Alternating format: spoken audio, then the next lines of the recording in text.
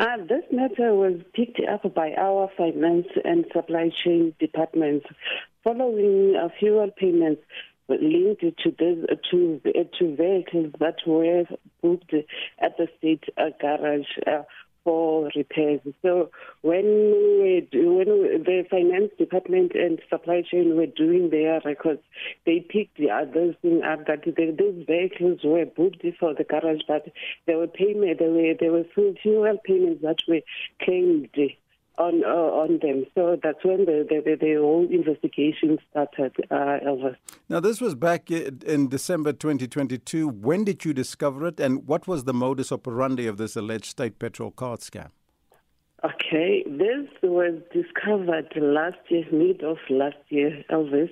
And the police officers and this petrol attendant had formed some sort of working relationship.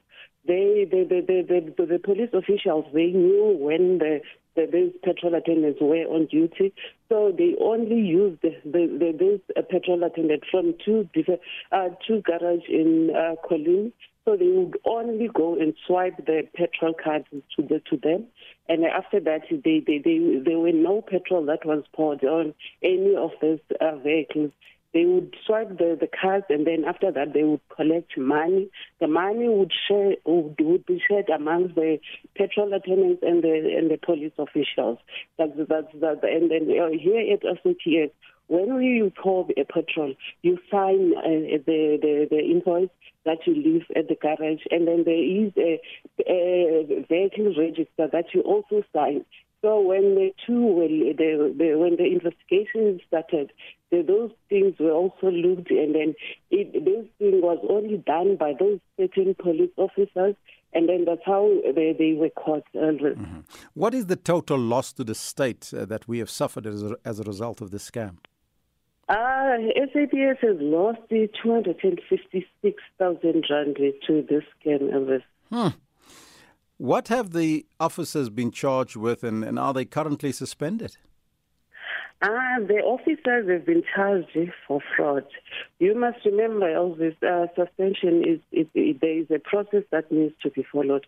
So for now, the management is going to sit and see that the steps that needs to be taken